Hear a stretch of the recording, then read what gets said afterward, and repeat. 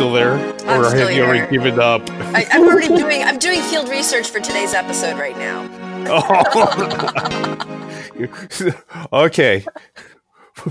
I want to hear the bottle clinking in the background.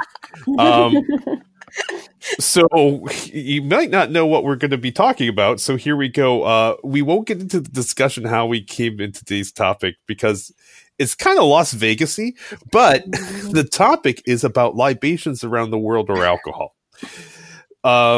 Mostly interesting stories involving alcohol. And since we're talking alcohol, 99% of the time when we do this podcast, we're kind of very, very much a family kind of thing.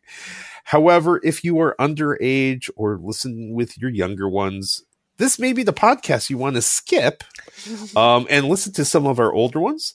I suggest you listen to our Florence podcast with my buddy Sean. He just raves about Florence. That's just one of our many great ones. And again, before I get too far, this is the Meet Us in Paris podcast, the podcast about all things travel, be it destinations, food, having an amazing time, or what to pack for your next trip. And with me today to talk about our alcohol vacation, drinking vacations, are my co-hosts, as you guys heard earlier, Lee and Emily. Hello.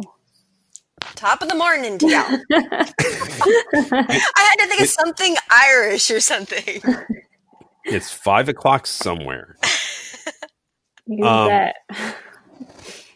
And before we get in on our special alcohol stories, we're going to have a short message from our sponsor.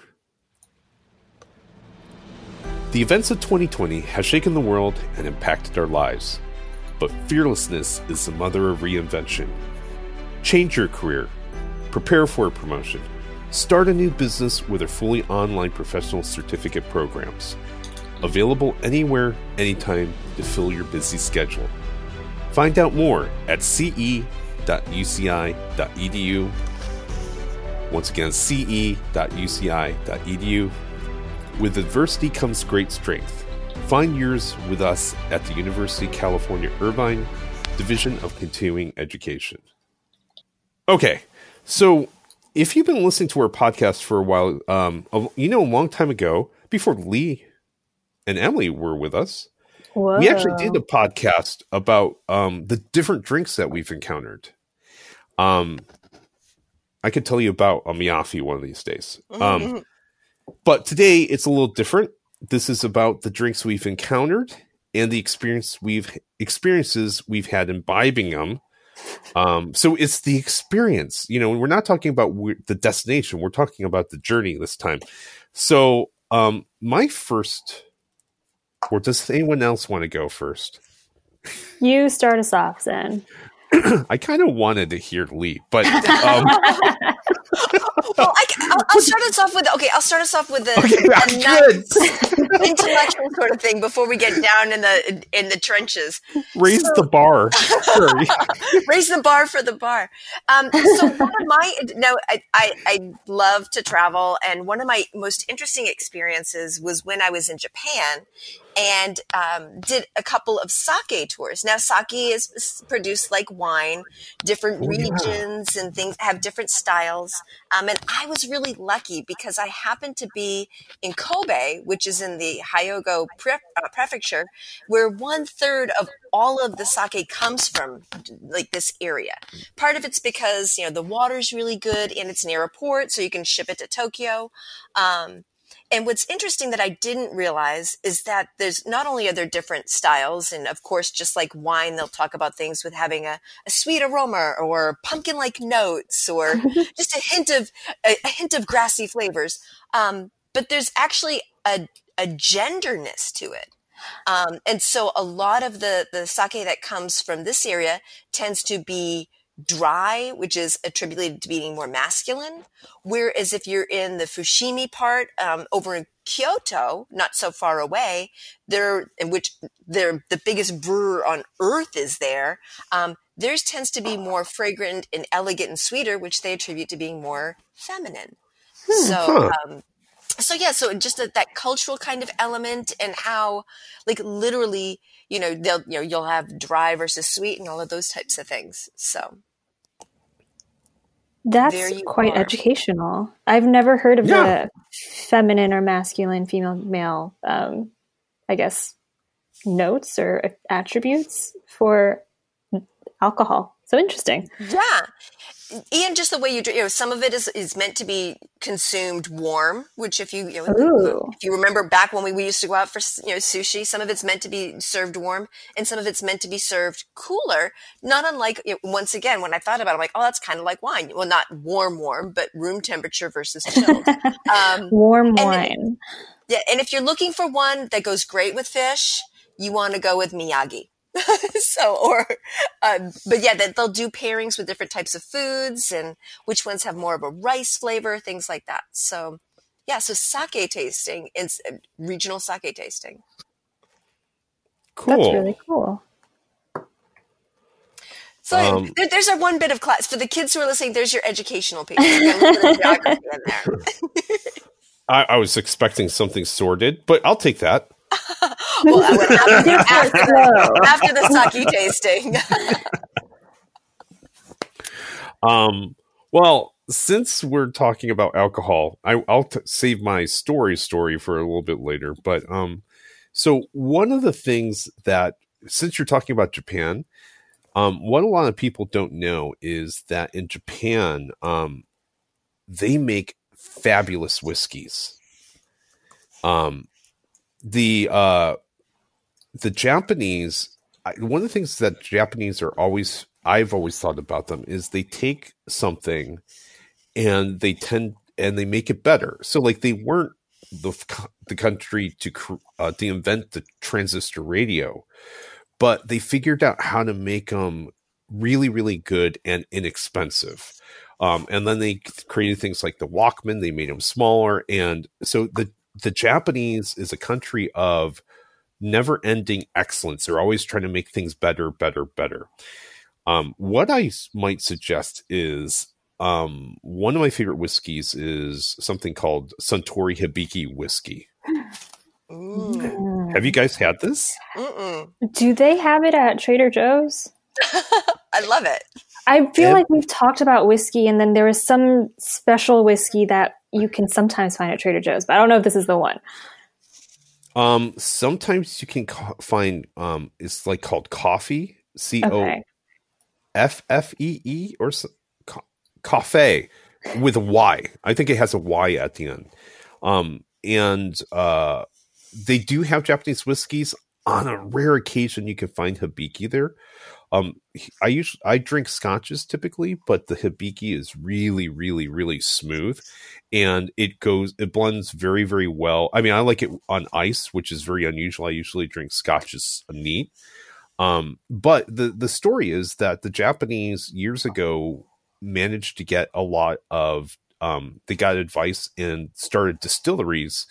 And their whiskeys are based off of Scottish whiskeys. And they just kept on refining them and refining them.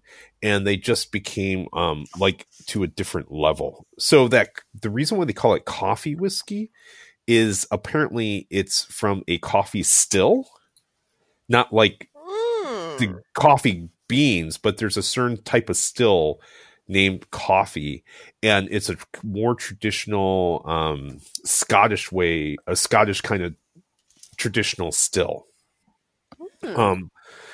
It is, Japanese whiskeys have become so popular. Some of the things I used to be able to get like 10 years ago used to be $30. Now the bottles are becoming like over $100. Ooh, whoa.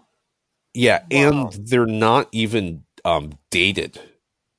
So sometimes, like, if you try to find a Hibiki, which is a blend, and it doesn't have any date, which means not 5 years or 10 years old, they're getting to the point where they're like can be up to $100.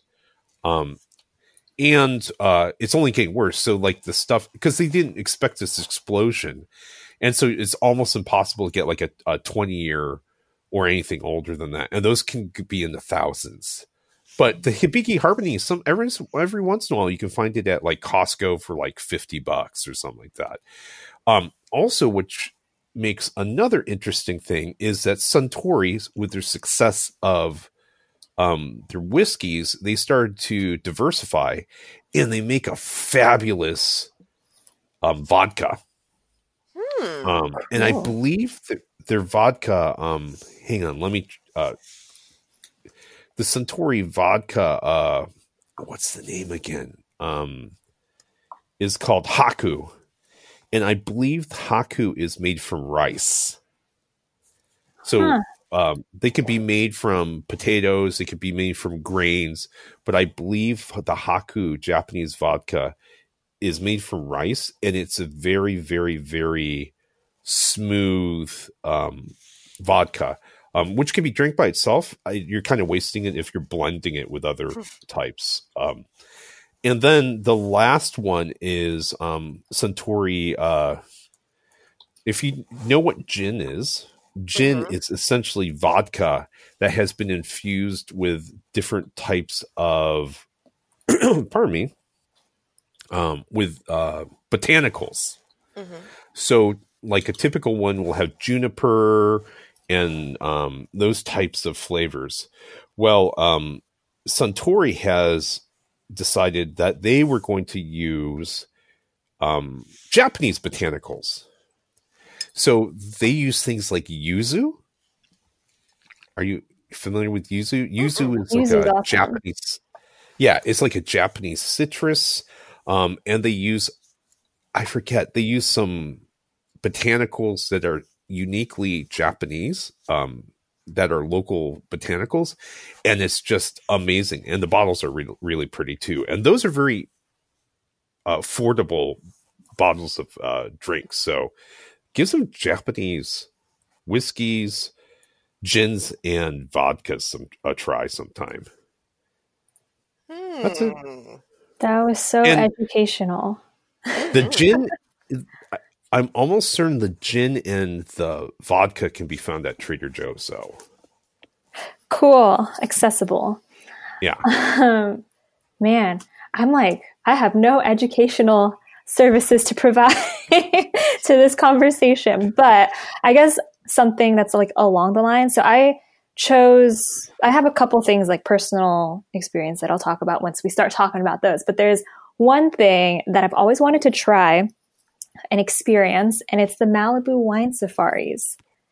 What is this? Have you guys heard of it? No. Okay, I am surprised because I feel like at least Lee maybe might have heard of it.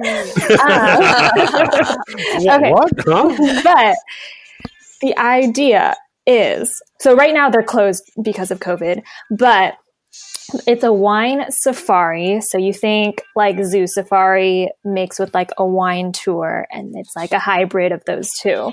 So it's in Malibu, California. So it's pretty local to us. But you basically go, they have like a whole bunch of different packages depending on like how big your party is. If you want to like have a lunch with the wine, or there's a bunch of different options you can go with. So I think tickets range from like $55 to upwards of like $200, depending how extravagant you want to go. But basically you go there and it's on a 1,000-acre Saddle Rock Ranch and Vineyard in Malibu. And you get into these open air safari vehicles. And then you just drive around the ranch where, in addition to tasting wine, you also get to see some animals. So you get to see some zebras, water buffalo, alpacas, bison, and even giraffe. And you get to feed the giraffe too. I don't know if you get to feed everyone else, but they'll give you like pellets or whatever the giraffes eat and you can feed them. So this looks really fun because animals and also wine. And in California, you don't have to go all the way up to NorCal. It's just right here. Oh, wow. Oh my gosh. Best zoo adventure ever. Right? It sounds awesome. Wow, that's crazy. Wow. Well, it sounds like the perfect field trip. Like, it sounds like the field trip for grown-ups. Literally. Yes. Like, okay, we're going to go to the zoo. Get your permission slips, find your buddy, and we're going to go to the zoo, and here's your booze. Did everybody get their booze? Oh, sign me up. I will be the designated grown-up for that one. Well, okay, since we're going to stick with, this educational theme, I'm going to take us to a bit of history, and that will be to the country of Ireland. And I had the blessing and the challenge of being in Ireland back when they were celebrating the 100-year anniversary of the Easter Revolution. Yeah, Revolution. Which was awesome, super cool, except it was right in between St. Patrick's Day and Easter. Super cool, no problem, until I'm there on Good Friday. And one of the things that happens on Good Friday is no liquor is sold in the country. Ooh. And this is, yeah, in Ireland. Okay. Wow. In Ireland now, which caught me by surprise. Not that I was really there, to get my drink on, but it was just so funny because I was in a bar on Thursday and people were just like buying, and they're like, "That's because of tomorrow's Good Friday." And I'm like, "Okay, I'm a lapsed Catholic. I get it. We're not supposed to do the bad things." And they're like, "No, everything's closed." And they were right. Now, if anyone's been to Dublin, into Temple Bar, or if you haven't been there, imagine New Orleans and Mardi Gras, and that's Temple Bar District. Except on Good Friday, it's a ghost town. There was nobody around. And was curious about this. And it comes from the Intoxicating Liquor Act, which was back over 90 years ago, and which basically banned alcohol, all drinking for 3 days: Christmas, St. Patrick's Day, and Good Friday. The reason being is you should be reflecting in prayer and in resting. Well, in 1960, St. Patrick's Day got liberated from that act. And there have been celebrations ever since. And no one's really going to enforce stuff on Christmas. Now, don't forget, this is not to be confused with it has nothing to do with the Good Friday agreement that was settled with Belfast in 1998, which was, ended the troubles between England and the British and the Irish. But it actually comes from, it was crazy. So there were some exceptions. Now, people were telling me you could buy alcohol at airports, train stations. If you had a ticket that was, you had to be going at least 10 miles away from the station. You could also buy alcohol. I know, so you couldn't just I'm just going to go to the next stop and buy myself a beer. You could also buy alcohol in a hotel, but they literally had armed guards at the door and you had to show your hotel key in order to get in and out. Yeah. Wow. It was such a trip. Wow. Yeah. They were serious. They were really serious. Like, the Irish are serious about not drinking. Now, I say that, but on Good Friday, I happened to be at a restaurant and I'm, kind of chatting up a few people. And I talked to this one guy, and it happened to be that, he was Irish, but he had sister in San Diego, and we're talking about Southern California, blah, blah, blue. All of a sudden, he asked the bartender for a piece of paper. He scribbles something down and he slides me this piece of paper. And I said, and I look at it and he goes, "If you're looking for a drink tonight, my dear," and I'm not even going to try to get an Irish accent. He's like, he's like, "Go to this address after 10 o'clock and tell the guy at the door that Mickey sent you." He said, "And they'll let you in for a pint or two." And sure enough, literally, it was this kind of speakeasy where you could get alcohol on Good Friday because nothing was being served. I didn't take him up on it because my flight was actually in the middle of the night. And the last thing I needed was to miss my flight home because I was, imbibing in the local culture. But if you're seeking to go to Ireland now, or you're going to hang out in Dublin and you're worried about, getting caught up in this, don't worry, because it was actually overruled in 2018. So now you can buy your booze on Good Friday and tip a pint and drink it. But yeah, instead that was the day before. Yeah, it was. I had no idea, none. So there you are. Wow. Reality must have set in as if everyone's buying it the day before anyways and drinking it, everyone's smart to it. We're just causing a different type of problem. So, Oh, it was just like I was watching people just walking carrying like cases of alcohol. It was so crazy. But yeah, and they all realized it was kind of a silly thing, because the pubs were closed. I mean, and yeah, to see a place like Temple Bar completely dead, they're like, there's a loss of revenue. And that's how they got it overturned. It's like, it's a loss of revenue. It's not that we're stopping anything. The church people are still going to church. Just give them something to do afterwards. nice. I'm going to talk about a drinking story. So, this isn't like a terrible one, but the thing is that as a father, I have not had a lot of an opportunity to drink. I used to partake a lot when I was younger, but as an adult, as a father, it's just like, okay, it's just not worth it. And when we go on vacation, I still don't think it's worth it because even if I'm not driving, just because it's like I like to be two things in other countries. You want to be representative of a good American. You don't want to have people think negatively about Americans. Number two is just like it's a safety thing. And then also is like if I'm somewhere else in another country and I'm paying good money to be in another country to learn about it, I'd rather not be sleeping throughout the afternoon having too many beers. That being said, the one time I have been able to find time to drink is comic book conventions. Anime conventions. So here's the thing is that lots of times my wife and I and my daughter will actually go get hotel rooms in San Diego or wherever the convention might be. And in the past, I have had the opportunity where my wife is stuck where she's like, at the last second, it's like, I can't make it out on Friday or Thursday. I have to stay at work. And I'm like, well, we have a hotel room. She goes, I can't make it. Maybe I can come tonight, but I can't come during the day.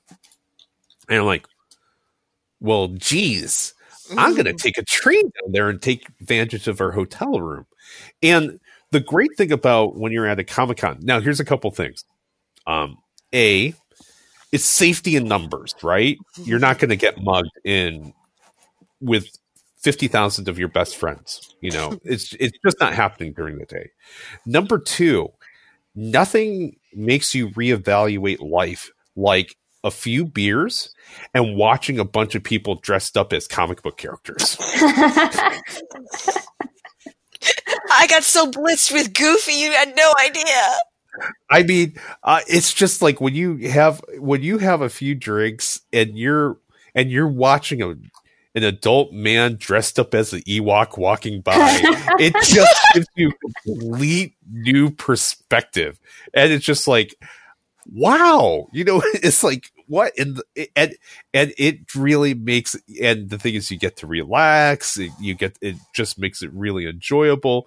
So I have been known to go to conventions and have a few because it really, really completely makes it a completely different experience. So I highly suggest having 1 or 2, 3, possibly 4 while you're at a convention.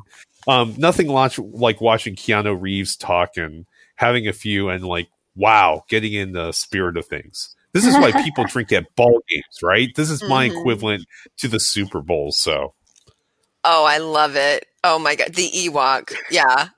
Oh my God, or just some of the people. Anyways, it's just like, is that an Iron Man suit made out of like cardboard and construction paper? A for, well, no, not even A for effort. C for effort. C for effort. Yeah. C for effort. A for entertainment. Exactly. I mean, it's just like, it's, what, have you, when you guys are in France, how like all the cafes and all the bars, all the seats are pointing towards the street? Mm-hmm. Right. Oh my God. Find a bar that has seats that are pointing towards the street and just watch people go by. It is the best time you'll ever have during a convention. Oh my gosh. I'm just imagining the drunken selfies. Like literally. Oh, like, at night it's even crazier. So at night, I mean, I don't go at night, but you go out at night. It's like, oh, that's okay, so okay, so that's as sorted as it gets. But I mean, I gotta say, it is a very interesting time to go to any convention, have a few beers, people watch, and or a scotch or whatever might have you, and it is just the most amazing time you'll ever have. Love it. Okay, I'm up. Man, I haven't heard I've yet to hear a crazy story, and I was looking forward to something Lee would share. Maybe she'll do it the next round. Maybe I'll start off with my crazy quote unquote story of the two that I have. So I might have talked about this on a previous episode. I can't remember what the topic was, but it was when I was in Greece in Santorini. So just to preface, my friends and I chose to go to Santorini kind of not like on a whim. It was part of my friend's like college graduation trip. And so she had chosen Santorini with kind of just wanted to go to one of the Greek islands. We wanted to go to more relax in a sense. And I think you go to Mykonos for that. Santorini is where you go to party. So we went to Santorini, and then we learned that it's more of the party island. So we were like, okay, one night we'll go out and we'll take in the local culture and see what's going on. So we went out, and it's really hot in Greece in the summer, of course, even at night. But walking into bars in Greece in the summer at night, it's like it gets so much more hot and sweaty. So just keep that in mind. So I was tired. We had spent the whole day doing adventure things. So I was kind of just going out just to be included. Didn't want to get FOMO. So I was out, and we did some bar hopping, kind of went in, went out to a couple because they were just really crowded, and we wanted to be in a place that had some, elbow space so we could actually like enjoy the music and dance. So we ended up at this one bar. I can't remember what it was called, but the waitress, bartender, whoever walks around asking you what drinks you want. So she came up to us, she asked us what we wanted to drink. And then we asked her what she had, like what kind of specials that bar had. And she pointed to the menu that was like right above us, right above the door. So there were two specials. One of them was, maybe this is kind of where a female or male thing comes into that Lee was talking about. Basically, there was like a female version of a shot, and then there was a male version of a shot. I can't remember what the female version was called, but we had that one first, and it was sweeter, which was a really nice, I don't know, I expected it to be scary because it was like £1, or not £1, €1. I'm imagining density at £1. I'm like, good Lord, that's not a shot, that's a meal. I meant €1. It was a cheap shot, but so we took that. It went down more easily than I expected. So we were like, okay, let's try the male version. The male version was called, because I remember this because we were all pretty freaked out. We weren't sure what we were going to get, but it was called, this is like the adults, I don't know, kids cover your ears, but it was called the Fisherman's Seaman. Oh, yeah. And we were like, well, we tried the €1 female version. Let's try the €2 male equivalent, I guess. I don't know what we were expecting, but it came out obviously in shot glasses, but it was this clear alcohol. So we thought it was vodka because that's just kind of where your mind goes when it's clear. Yeah. But then there was this I don't even know how to explain it. But there was this kind of opaque, creamy, drop that they had put in there. God, it's getting worse. Yeah. So I was like, I don't know. Do we take this? We haven't paid for it yet, technically. And it's only €2. But so of course, being, I didn't want to get FOMO again. We were already there. So we all took it. It was licorice, which was such a weird, because obviously our minds were thinking vodka. So I was prepared for vodka, but it was the black licorice. Sambuca. Yeah. Sambuca, yeah. Sambuca, yeah. So it was that. but I have no idea what that additional like creamy thing was. And I don't want to think about it because I don't know what they put in there. But that I was like, after that, I was done because my mind could not handle thinking about any more shots in Santorini anymore. Oh. Yeah. Something like a Sambuca sounds right from the location that you're at. Oh, I'm glad I know that now. I was still very confused. The cream part, no idea. No idea. Oh. Well, I can share one. I will share. You made me think of all of these vodka references made me think of when I was in Kamchatka, Russia. But I mean, the only thing I can say is like, it's cheaper to buy vodka than water. But if we're going to share personal experience, one I want to share is a wine tasting trip I was on in Paso Robles. And I went with a guy I was dating at the time, and he had said, he wanted to visit a few wineries he had been to before. And okay, great. And thank goodness in the beginning, I had set a clear guideline. I'm not joining any more than 3 wineries in a day or wine clubs because I know myself. And it's always after the sweet ones that I come home with too much port. But anyways, early in the day, we went to this one winery, and it was Tobin James. And to me, I always attributed them. I thought of them as like, grocery store wines. You see their stuff everywhere. It's no big deal. And it was packed, and we muscle our way to the back, and there's this young kid pouring and all that. And so as he's pouring, my boyfriend and I split a red tasting because it's early in the day and, moderation. So we do the red tasting, and it's good. And, as we're talking, and I like this, kind of, Pinot Noir, and he liked the Sin.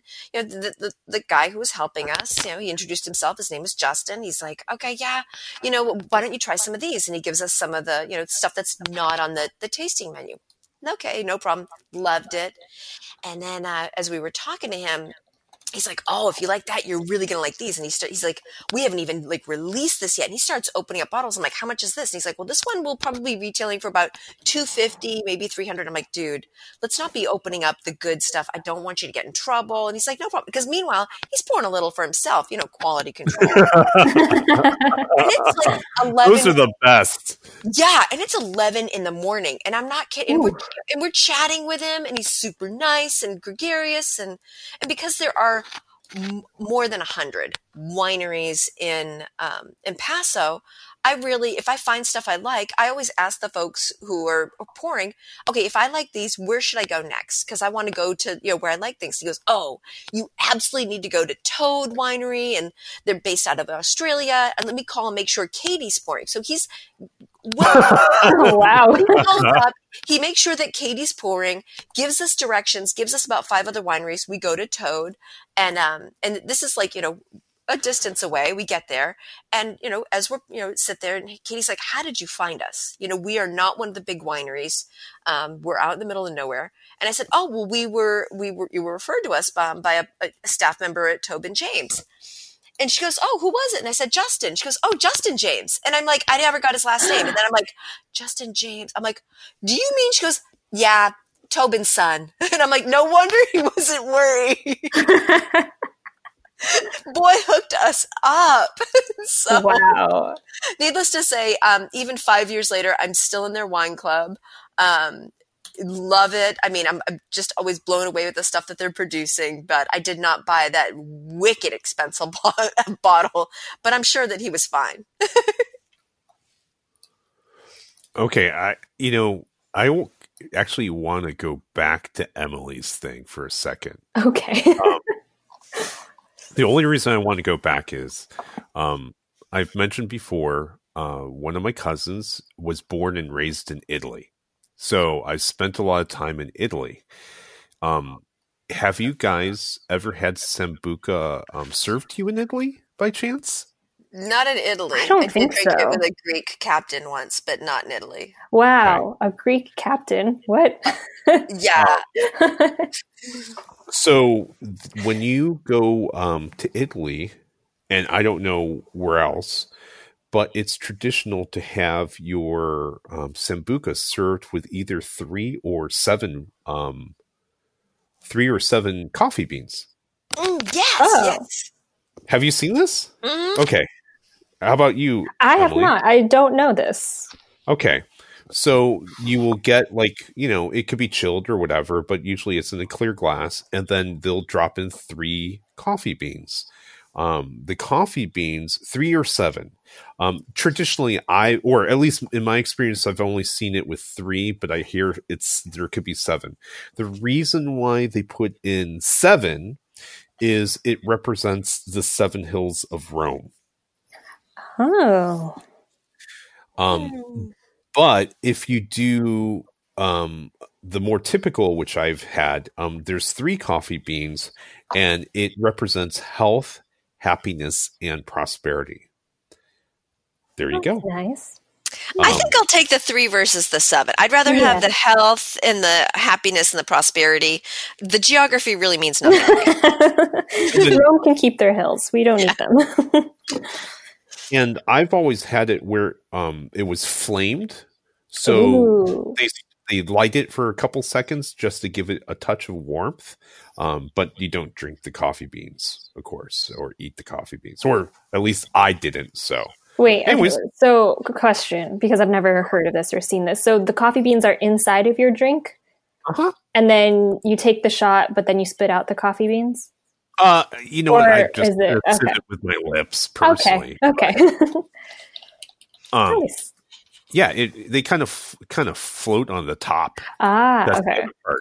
So like you kind of can sieve it with your lips as you're drinking. But typically what you do is you light them. If they're in shot glasses, it warms it up. You don't want to flame it too much, break the glass, or lose all your alcohol for that matter. And then you take the shot. So and it's a nice warming kind of drink. So there you go.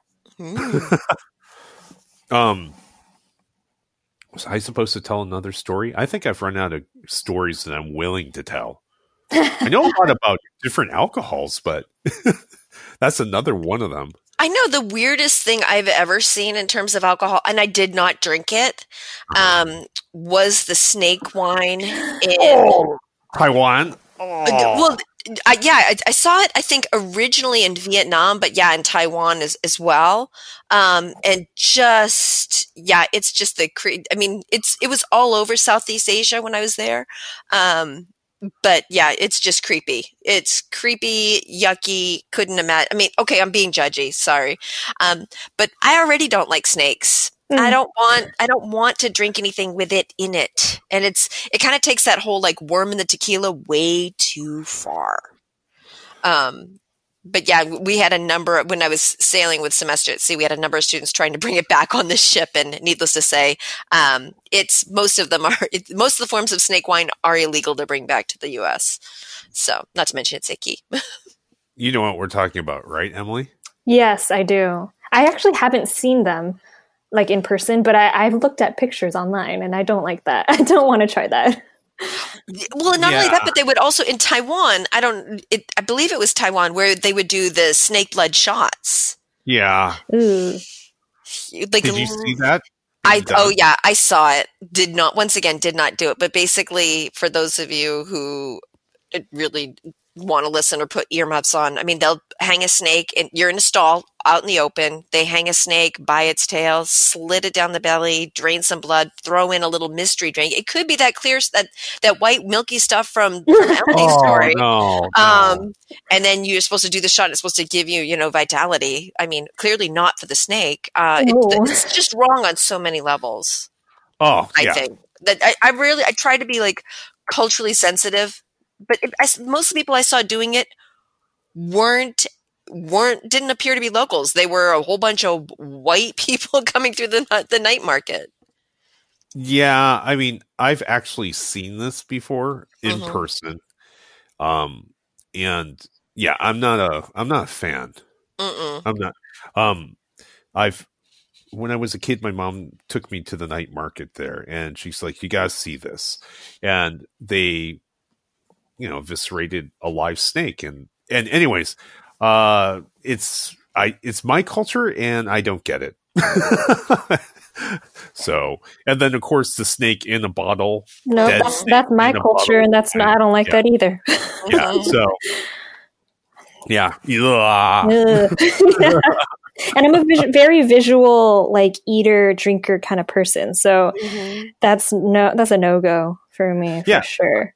In general, I don't like to eat things that look like what they looked like when they were alive. Yeah, exactly. It's like, I'll eat a lobster, but you kind of look like what you would look like alive, just a different color. It's like I need one separate. I'm a first worlder. I like to have my food 1 degree separated from death.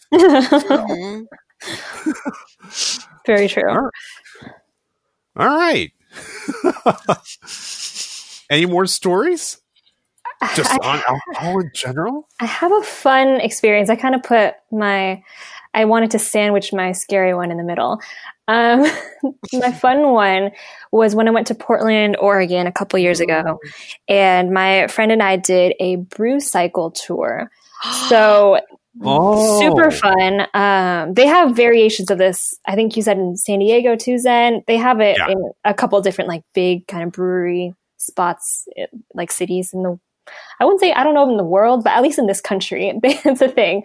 But basically the idea is you pay money to sit on this contraption that's basically this big table, that instead of regular seats, there's bike pedals. And then it's a big, gigantic bicycle that like 8 or 10 people will help bike through. What are those called? There's a word for those, multi-person bicycle kind of thing. Anyway. Something like that.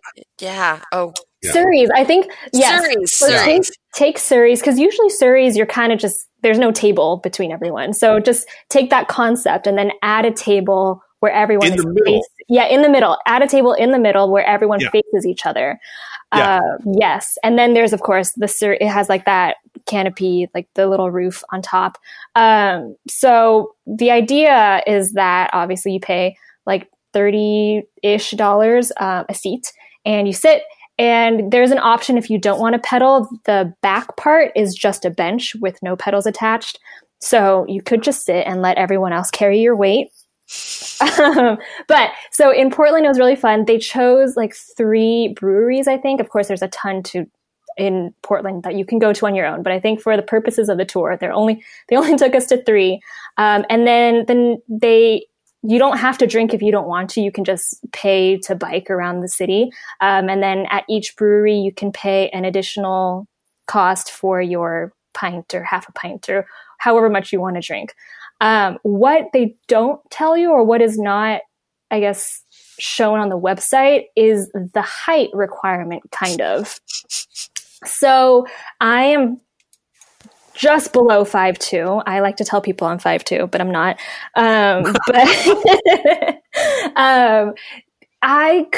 It was like really hard to reach the pedals because I would have to sit at the very edge of the seat and then like really like, I was basically standing and biking at the same time, if that makes sense. It wasn't that comfortable. So I kind of just gave up after the first or second brewery we stopped at because, well, I was a little bit inebriated and also it was just too much work.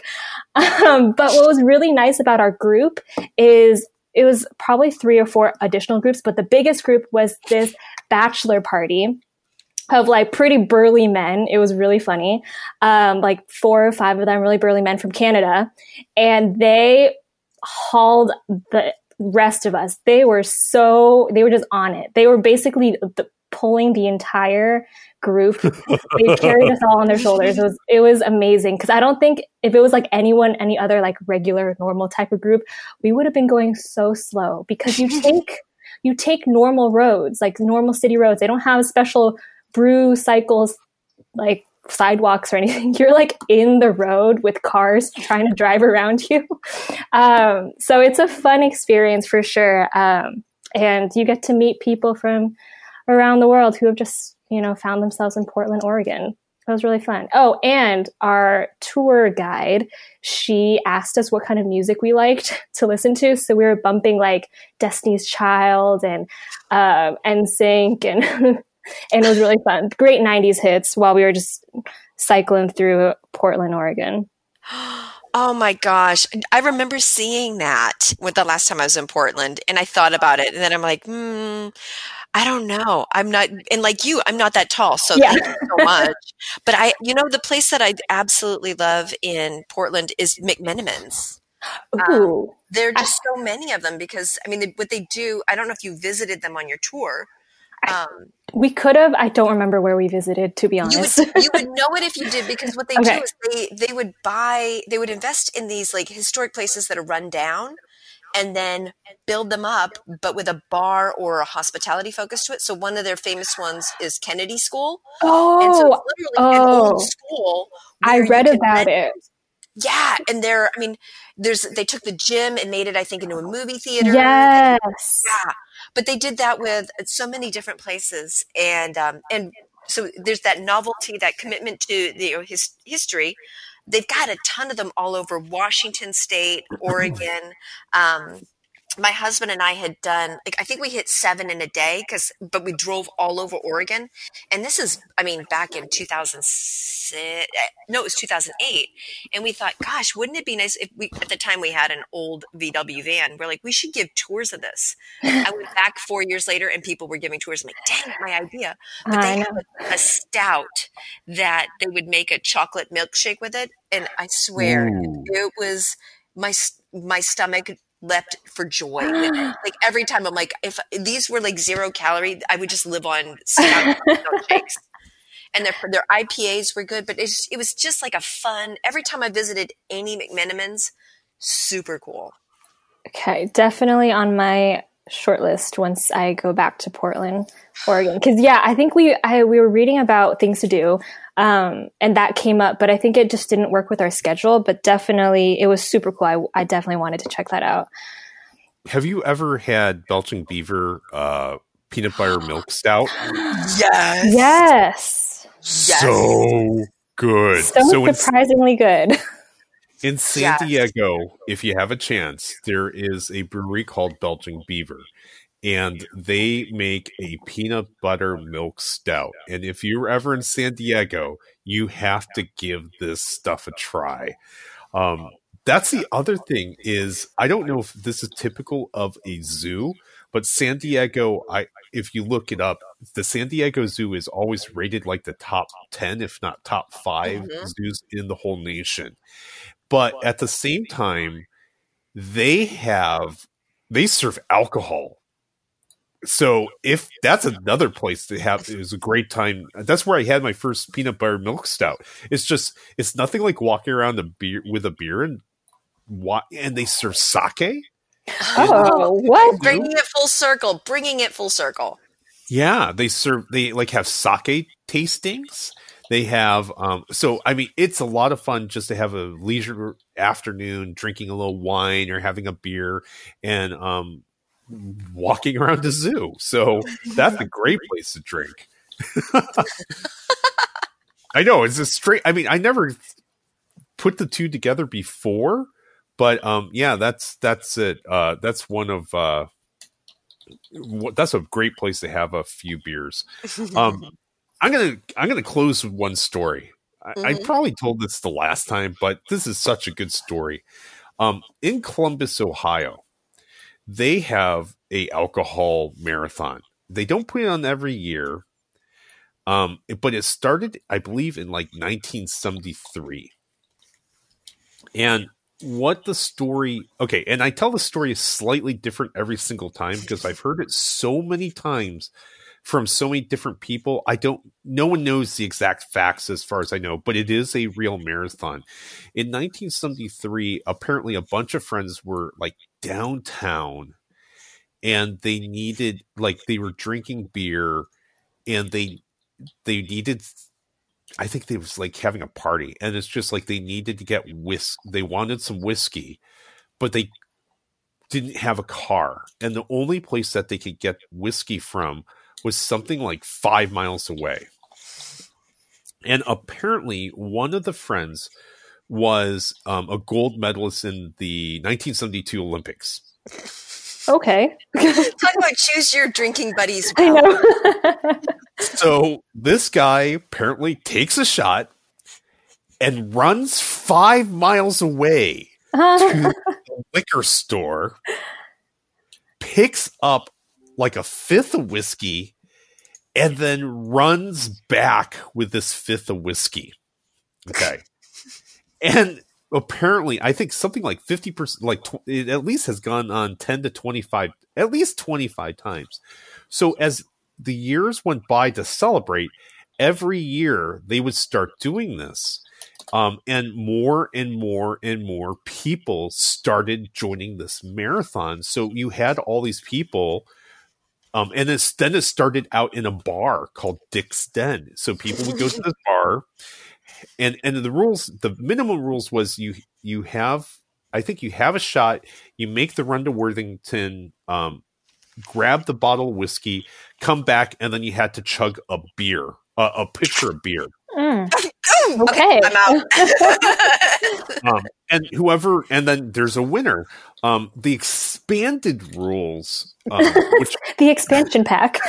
so there's 2 sets of rules. That's the official rules for the marathon. There's a secondary set of rules is that you had to take a drink at every bar along the 5 miles. Oh my. I'm definitely dead at this point. Yeah. So if you do the typical marathon, people finish that thing in like an hour and a half or whatever it takes to run 5 miles. They do it almost like a New York marathon speeds.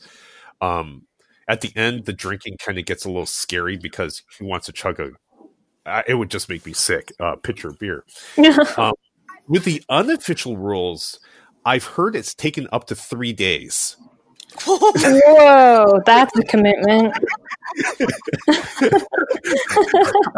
I've actually heard it's taken up to 3 days to get some of the runners back.